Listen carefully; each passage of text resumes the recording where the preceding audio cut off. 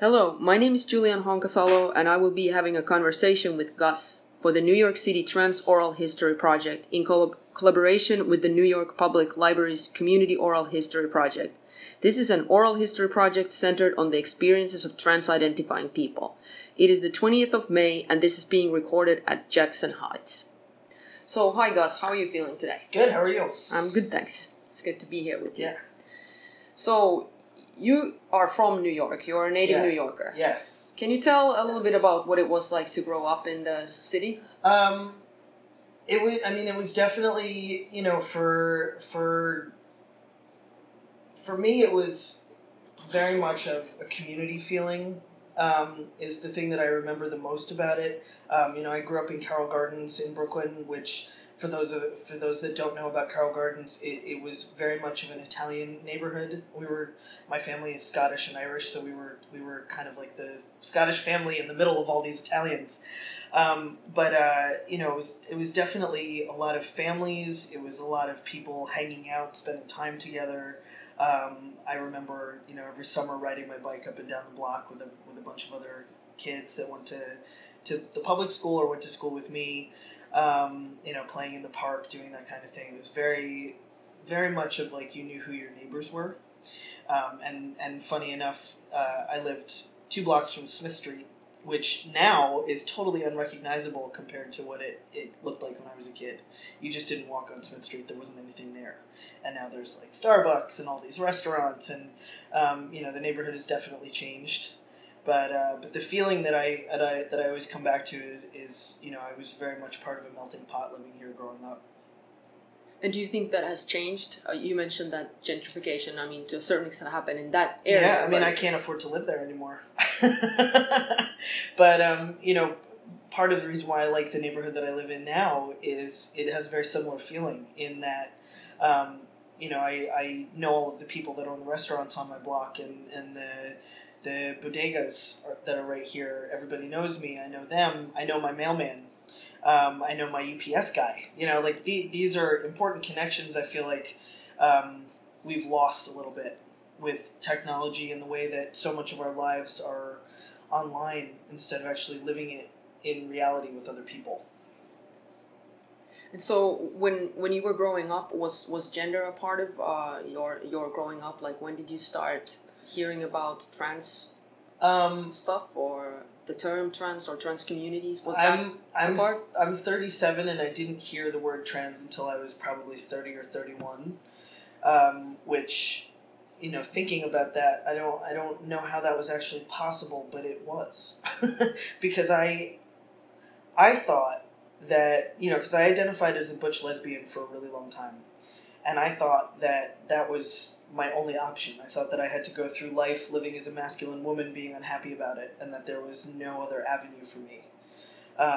So that word was not on my radar. I did not have a lot of trans friends. In fact, the first trans person I knowingly met was best friends with the girl that I was dating at the time. And, it's very interesting because he and all of his friends used male pronouns for me, even though I didn't say that was what I was doing. It was like they saw something in me that I didn't see yet, and I still think about that and think that it's really funny, like, how could they have known before I knew? But maybe they did, I don't know. So, but in terms of growing up with gender, there was I basically feel like my mom raised me in a genderless household, whether or not she knew she was doing that. There was never any pushback if I didn't want to wear a dress. I didn't have to wear a dress. I was basically allowed to just be myself, no matter what. Which, not a lot of kids get to grow up that way. So, yeah. So you went to a Catholic school. Mm-hmm. How was that growing up? Besides the uniforms, the religion was obviously a daily focus of that school. And, my family went to church on Sundays kind of thing. We weren't crazy churchgoers, but we were there enough. And, I just remember Catholic school feeling very restrictive because, it wasn't, I don't know, I have a very complicated, I always say that I'm a recovering Catholic because I have a very complicated relationship with it. I was a devout Catholic when I was a child. Like, when I was 3, 4, 5 years old, I loved church. I loved the whole thing. And in fact, I remember this one time. It was the Christmas Eve Mass, and my whole family was there, and I must have been 2 or 3, and I got away from my mom, and I ran up to the altar, on the side of the altar where they had a nativity scene, and I just ran because I wanted to just be close to it. And the priest was in the middle of his sermon, and he actually stopped and he went, look at the power of God with this child just running up, whatever it was. I don't remember what he said, but I was really into it when I was little, and I was baptized Catholic, and I went to my first communion, and I didn't end up getting confirmed because they told me I had to wear a dress, and I went, no.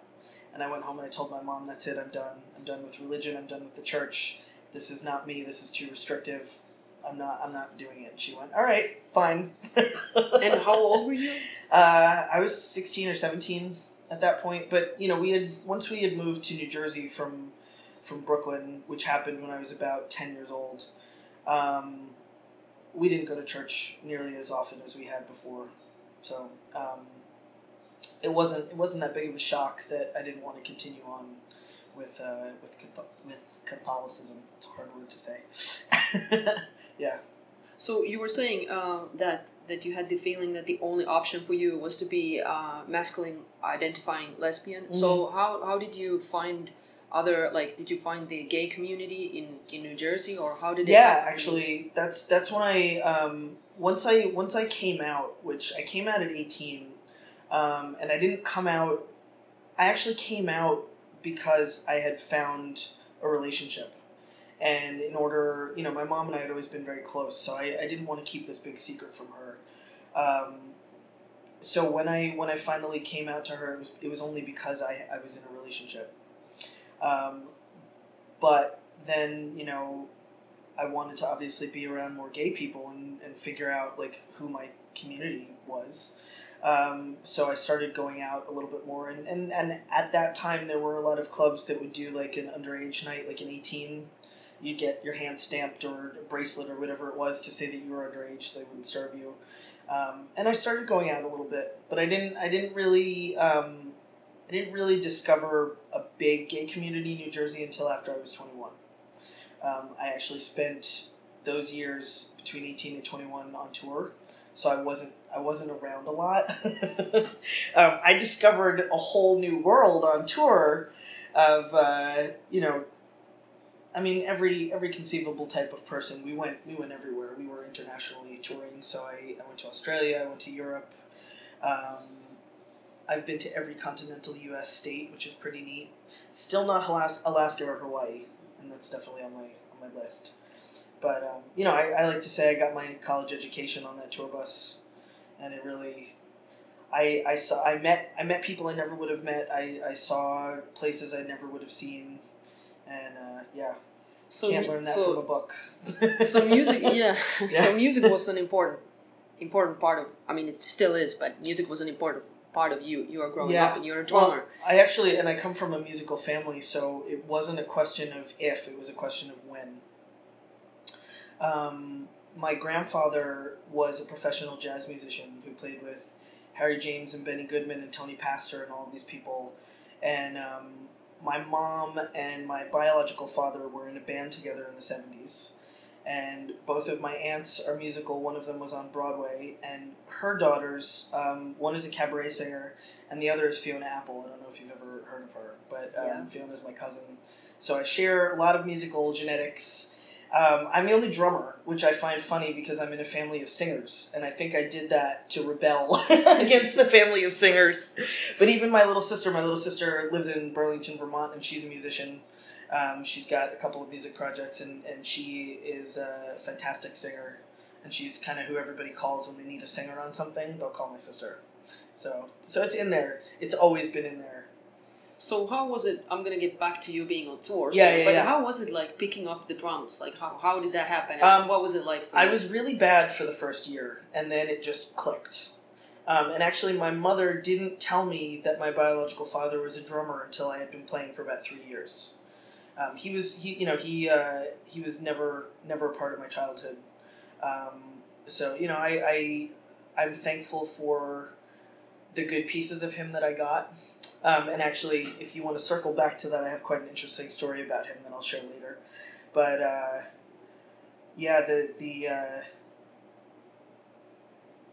well, where were you going with? Sorry. Yeah, you started playing the drums, right, and then you went on tour. Yeah. So, but how did that happen? I was playing in a band when I was about 16, and my guitar player and bass player were very good friends with this band called the Lunatics, who had started in the early 90s. They were part of the Riot Grrrl scene, New York punk scene, and had steadily been increasing in popularity since they started. And we had the opportunity to open for them the night that they recorded their live album. So I got to meet the band, they got to see me play, and 2 years later I got that kind of dream phone call that everybody wants of like, hey, we had to fire our drummer, do you want the gig? And it was, I don't know if you've, this is such a ridiculous reference, but that movie Rockstar with Mark Wahlberg, when the guitar player of that metal band calls him and he's like, yeah, do you want to come and audition for us? It was very much that moment of like, oh my god, one of my favorite bands is asking me to be their drummer. And like, they really want me to do it. So they threw me into the deep end. I had to learn like 30 songs because they had 5 albums or something. I had to learn 30 songs in about a 2.5 week period, and then we left for almost 2 months. And we were supporting the Buzzcocks, which are a very famous English band. And we toured all around the U.S. and living on a tour bus, doing the whole life as an 18-year-old. My eyes were opened to a lot of things very quickly. So yeah. And this was in 1998. 99. 99. Okay. Yeah, fall of 99. Do you want to tell more about what the tour bus life was like, touring from state to state? I don't think I've ever slept better than the sleep I got on a tour bus. There's something about like the rhythm of the road that just knocked me out. But it's intense. You're on top of people all the time. It's really hard to get any space. But it was, that's not a complaint whatsoever, because most bands never get a tour bus. So, there are some interesting rules, like you can only pee on the tour bus. And our driver was exactly what you'd picture a tour bus driver to be like. I think if I remember, his name was Dale. He was like 6'5" or something, and we were all afraid of him. We were all scared of him.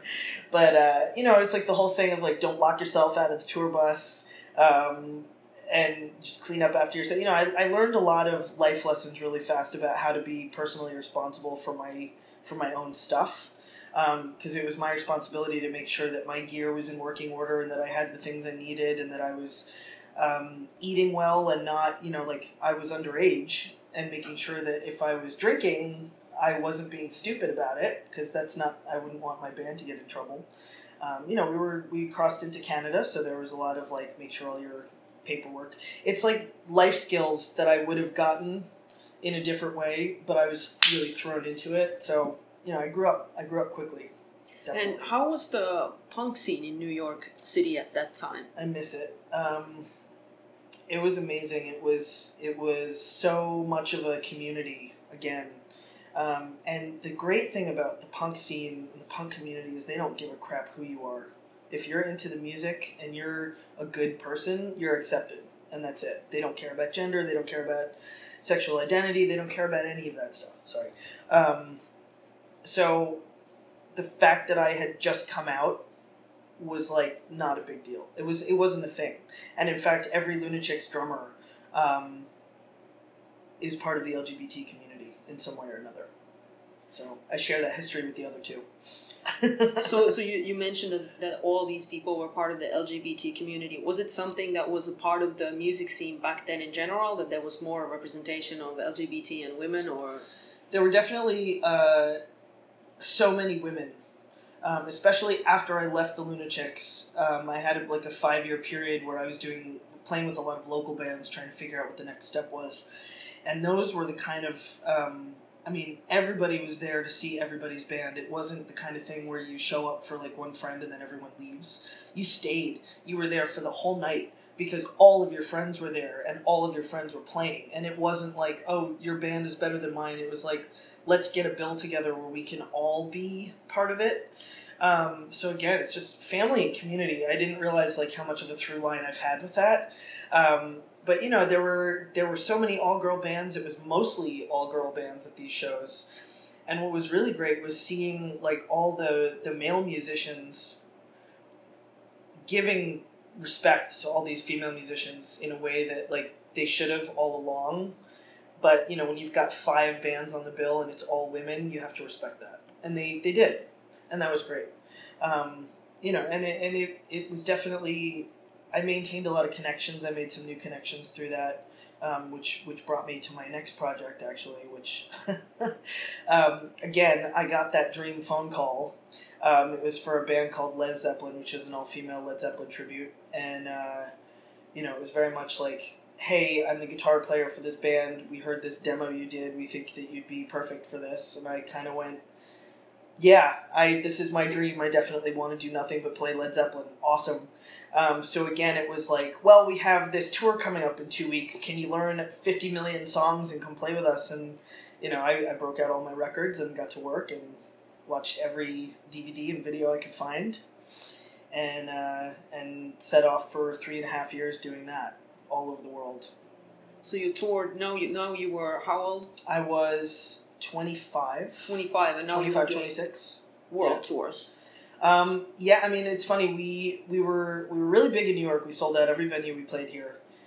We were really big in Colorado because we did the ski resort scene twice a year, 2 weeks in the summer, 2 weeks in the winter.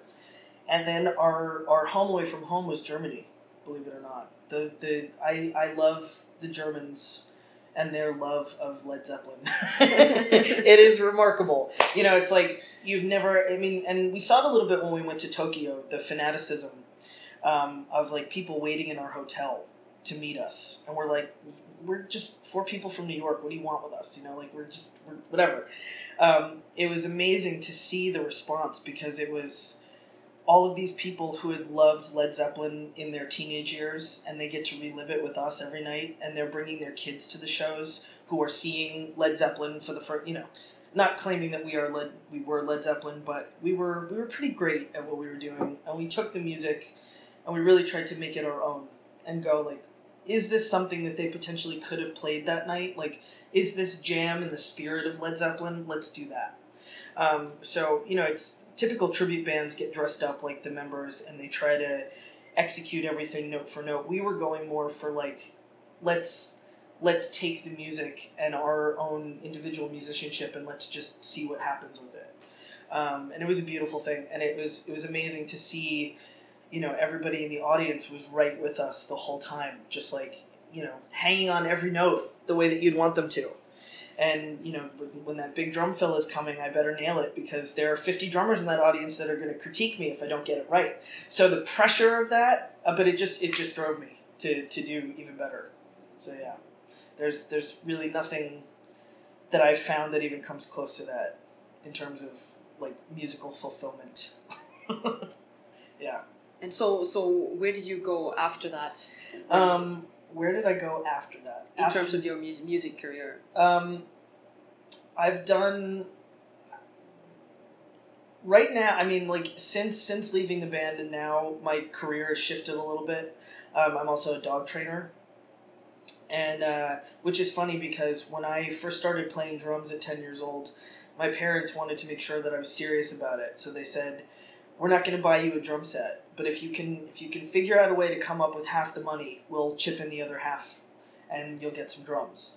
So I started walking all of the neighborhood dogs in Princeton, which is how I came up with the money. So dogs and drums have always been the 2 most important things in my life, and I still get to do both of those today.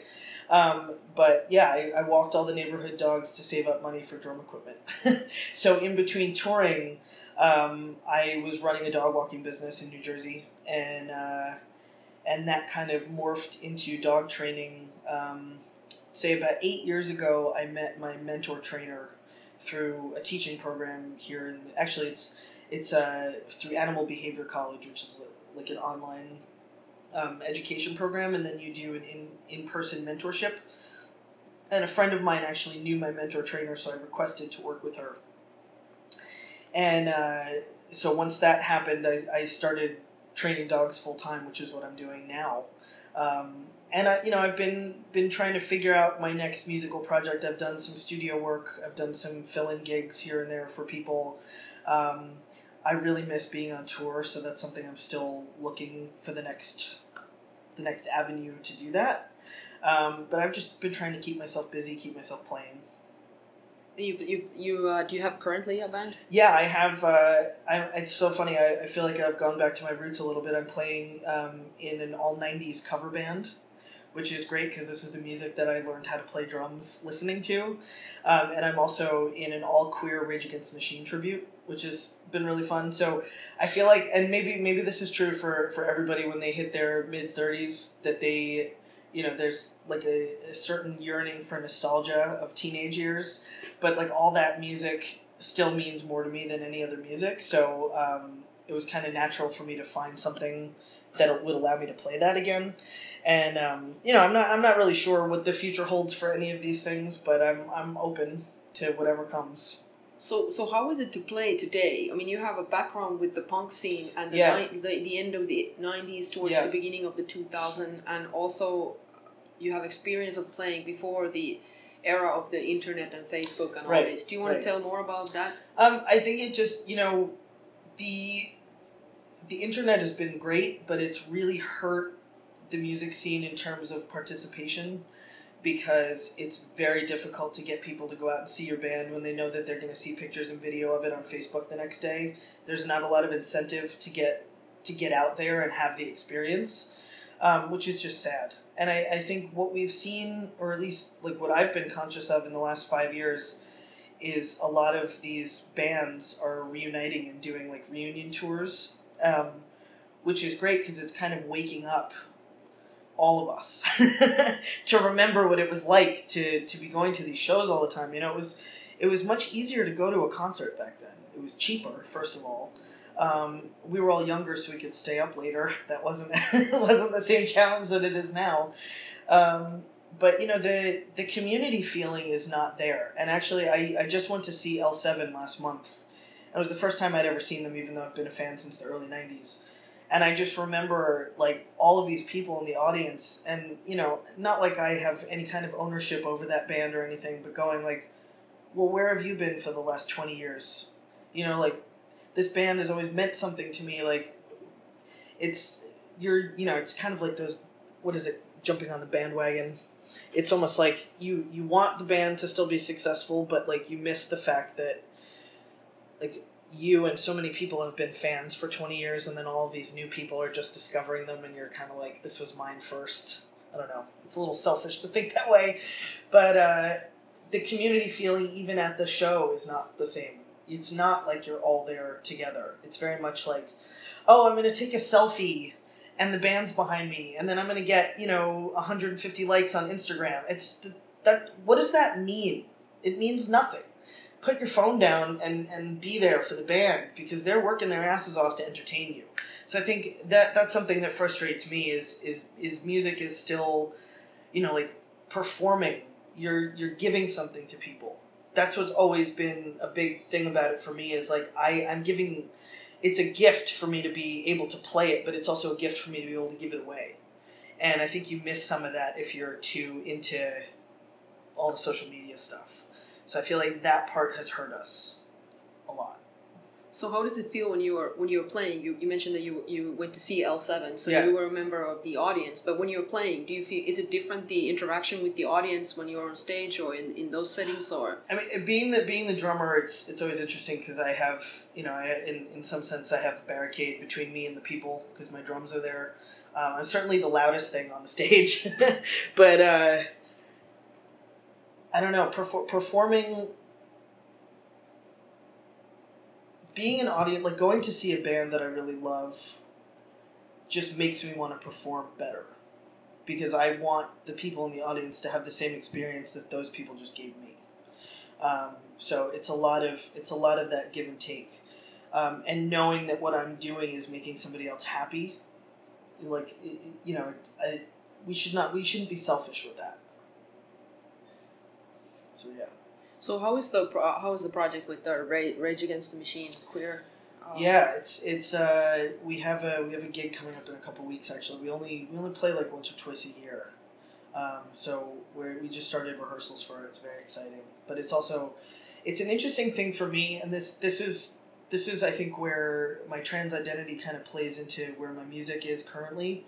I am known. The two bands that I am the most known for, I guess, were all female bands. And now that I'm transitioning and I don't identify as female, I guess the question for me is how do I bring my past experience and the history I have, how do I bring that into the present moment? Because my Rage tribute is all queer, but they're all queer women. And then there's me. And so if somebody looks at us on stage, they're not going to see that the drummer is trans. They're going to assume that I'm a lesbian. And when people talk about, oh yeah, Gus was the drummer of Led Zeppelin, people are like, I'm sorry, what? Because they might be, they're seeing me for who I am today, talking about before, and, people forget the T in the acronym all the time. So it's kind of, I don't know, it's weird to try to explain it, but it's almost like I don't want to erase my past, but my past gives the wrong impression about my present, I guess is the best way to say it. So I'm still trying to figure out how to avoid having to come out all the time, over and over and over again, when I talk about what I used to do. Do you have a community of other trans musicians, or? Yeah, I do. I actually play with, he lives on the West Coast now, but Ryan Casada, who's a trans musician, singer. I was his drummer, and actually when we play live, I'm sure that I will be his drummer again. But we had an all-trans band that we put together. So all four of us were trans. And that was cool because, if you're at the show, you know what you're going to get. It's not like you show up and then you find out. So we used that definitely as a platform. We went and did some speaking engagements and performances at universities to try to help educate more about what it is to be trans, but also to be in a band with all trans people. There's nothing particularly unusual about it except that a band is very much like a relationship. And in order to be your best, you have to be able to be yourself completely. And so to be in an all-trans band where my gender or my pronouns were not going to be challenged, that's a dream. So, and not like my pronouns or my identity have been challenged in any of my other bands, but, it's kind of hard to be the only one. And the moment, so for example, like my 90s cover band, they're all straight. And in order for them to work with me, in a sense, they have to be open to a political aspect of the band that perhaps they weren't open to before. So having me, like if I'm the only trans person in the band, it becomes a political statement right away. And so, they have a choice whether or not they want to take that on. So that's always been a thing for me when I'm looking for projects is I'll play with you, but you're going to get more than just a drummer because of who I am. And how is the response from the community of listeners or the fan base of the bands? Do you see how do they react to the fact that trans is perhaps, it is today much more talked about and visible. There's visibility and then not. Right. My Rage tribute band tends to play a lot of gigs that are very queer friendly because that's the scene that we just all happen to be in. With the 90s cover band, which is called The Secret Lives. I'm not aware that anybody in the audience actually knows that I'm trans or not. And it's not something that we talk about. It's not something that we advertise. My band members themselves are very accepting and they totally support me. But I don't know what they say to their friends about me in terms of when they describe the band. I would hope that they've listened to the information that I've given them and that they are representing me accurately. But, that's a different conversation. Yeah. So at the same time when music scene or the punk scene started declining from the East Village. Yeah. That's about the same time as when trans as a term in the end of 90s, when slowly our community started getting more visibility. And you're saying that, on the other hand, those people that you played with back then and their fan base are not so accepting towards the fact that a member of the band is now a trans person in all women bands. Do you want to say something more about that? Well, I think what's interesting is when I run into people now that I used to know in the early 2000s, it's amazing how many of us have transitioned. Honestly. I'm like, oh, okay. Like I have several friends who I just recently found out that they're starting to transition, and I'm like, wow. I mean, if we had known this about each other back then, I don't know, but it wasn't like the lesbians and gay men were always centered in that conversation. And if you were bisexual or transgender or even queer, it was like, that's nice, but that's not the focus. And not only was I the only, at the time, the only girl, or not the only, but the only LGBT person in the band. Even if they were all women, I was still the only LGBT person in the band. So it was very much like they accept me, but I'm still othered. And so that's what really started having me question a big piece of my gender as well, was the feeling of being othered or being other, and not being able to put my finger on why I felt that way. Because it wasn't just like, I'm in a room full of lesbians and I'm the most butch one here. That wasn't it. Yes, that happened to be true, but that wasn't what I was feeling. I was feeling like there's something about my identity that I can't put my finger on it. I can't even verbalize what it is, but I am separate from you somehow, and I don't know what that is. And that's where I think that whole thing about me feeling like I had to live like a masculine woman forever and just be okay with that. Once I became aware of the idea of transgender identity, it was it was kind of like the clouds parted and there was like a rainbow, like that whole moment of like, oh my God, I don't have to suffer anymore.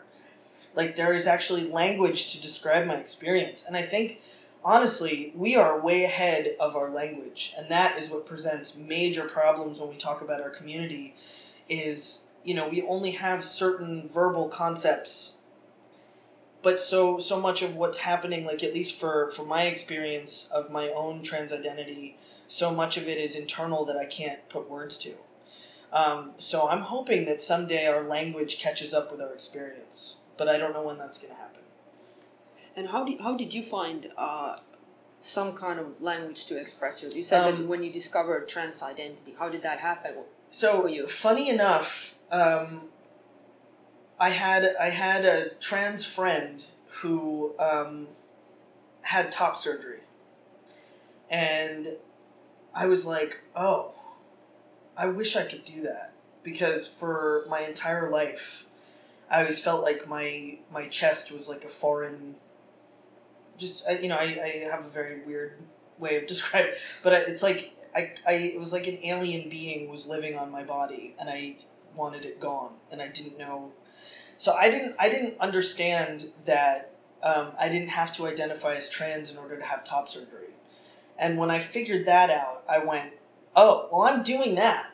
And it wasn't, I didn't have top surgery because I was trans. I had top surgery to have top surgery. It was after I had surgery when I was, or actually like in the lead up, like the few months leading up to the surgery, I started to go on YouTube. And I found all of these people on YouTube that were saying things that only I had ever said to myself in my head. And I went, that's interesting, because I've always felt that way, or I've always thought that, or, I didn't know that was possible. I didn't know that other people were also feeling that way. So I feel like I kind of came to my trans identity backwards compared to a lot of people. But it was just this feeling of of identifying with other people's experience that led me to discover my own, I guess. Which is, I've been on hormones now for about 14 months, and in that 14-month period, I've even seen my identity shift 3 or 4 different times. So, in no way do I think that I'm done or at an end point. We're all in transition for our whole lives, whether we identify as trans or not. Let's not forget that. That is what it means to be a human being, is to evolve and grow. We just do it under a microscope because everybody's watching. So, yeah. I mean, I think once I had so it was really the concept of like gender neutral, gender non-conforming, non-binary that I was like, wait a second, what? I don't have to be an unhappy woman, and I don't know if I feel like a man. I don't know if that's right. And I wish there was some other word. Oh yeah, now there is. So it was kind of, I did have like a light bulb moment with that.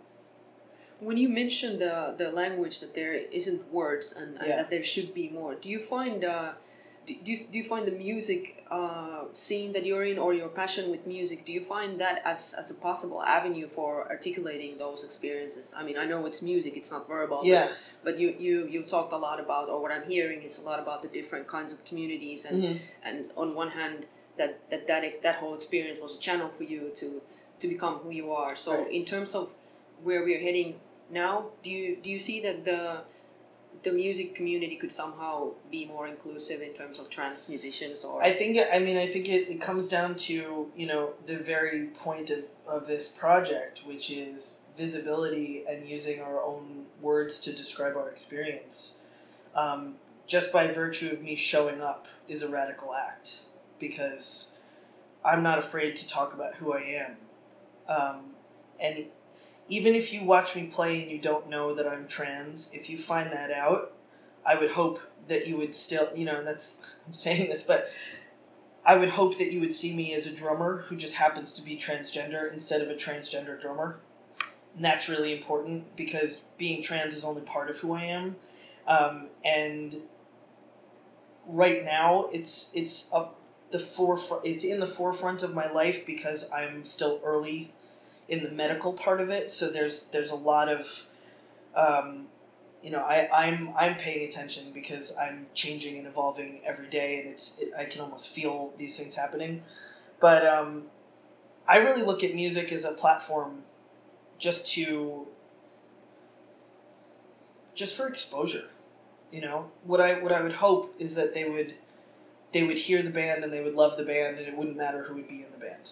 But that's like a privilege, because right now we have to care about who's doing what. In order to normalize the conversation, we have to have more visibility. And so I'm okay with being like pointed out, I guess. I'm okay with somebody going, well, that drummer's trans, because I would want the trans kid in their bedroom to go, well, if they can do it, I can do it.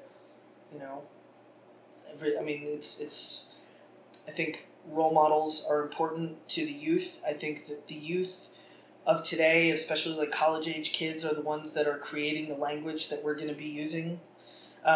They are the ones that are keeping this engine moving forward. So, I don't know. That's good. Well, thank you, Gus. Is there anything else you'd like to share or forgot to mention, or? I think in terms of, for me, my experience with my family is important, because I have a really happy story of being trans, which is not the norm. And I always find that important to think about and talk about, because I want that for every kid, every trans kid. I want them to be loved and accepted unconditionally by their parents, which does not happen. So, yeah, I think, I don't know how to word it, but I think it's really important for, not even kids, but just trans folks in general, that even if your chosen family is not supportive, you can find family, and that we need it. And we need, community has been such a big part of what we talked about today, but we are lost without community, and we have to find it some way, somehow. Which is the positive thing I think the internet has brought us, is it's provided a way to connect to other people even if you don't live near them and still get support. And I think that's been really important for me, is even though I have my family support, to find other trans people and support each other. I don't know if that answers your your question, but and that not things may not always turn out the way you think they're going to turn out, but like this whole idea of it does get better. I think it does get better, but I think you have to consciously work at making it better. It doesn't just happen by itself, which is something that I've taken into every area of my life. If I want to be successful, I have to do the work. And so for all of us, I think we just have to keep doing the work, even on the days we don't want to be the educator. Sometimes we have to, because we're not going to get to a place of trans acceptance unless we're all doing it. I don't know. Was there something more that you wanted to tell about your positive? You said, your experience with your family. Not just family, but I'm fortunate enough that I'm not at risk for losing my job or my housing because of my identity. My boss is amazing, actually, because she constantly checks in about pronouns. She's like, "Are we still good with the pronouns? Is there anything that I can do to help with this?" We had a company meeting. It's a small company, but we had a company meeting to talk about what to do if clients misgender me and how to handle that. And what to do if clients ask questions, and everybody was very open, and they were really receptive to being educated in that moment, which is great. And you don't always think about gender identity when you think about dog training. Like, I don't know the last, when does that ever come up? But it's a very interesting experience to go into somebody's house who's paying you to be there to tell them what to do. And what do you do when you get misgendered? And this I'm bringing this up because this happens to me quite frequently. I'll go into a home, and usually it's a person with a fair amount of money, and they call me she, or they say something, and I have to make the choice then. Am I going to come out right now and make my job about my gender, or am I just going to deal with being misgendered and do my job the best I can, and any pain that comes from that I'll just deal with it later? And I don't really have an answer yet. It's kind of it differs based on the situation, based on how safe I feel. But I think it's most people, when they come out at work, they probably only have to do it the one time, where I feel like I'm doing it 10 times a day. And in a room full of my students, I might have 5 clients that are calling me he and 5 clients that are calling me she. And, so I've asked my boss to kind of take the lead.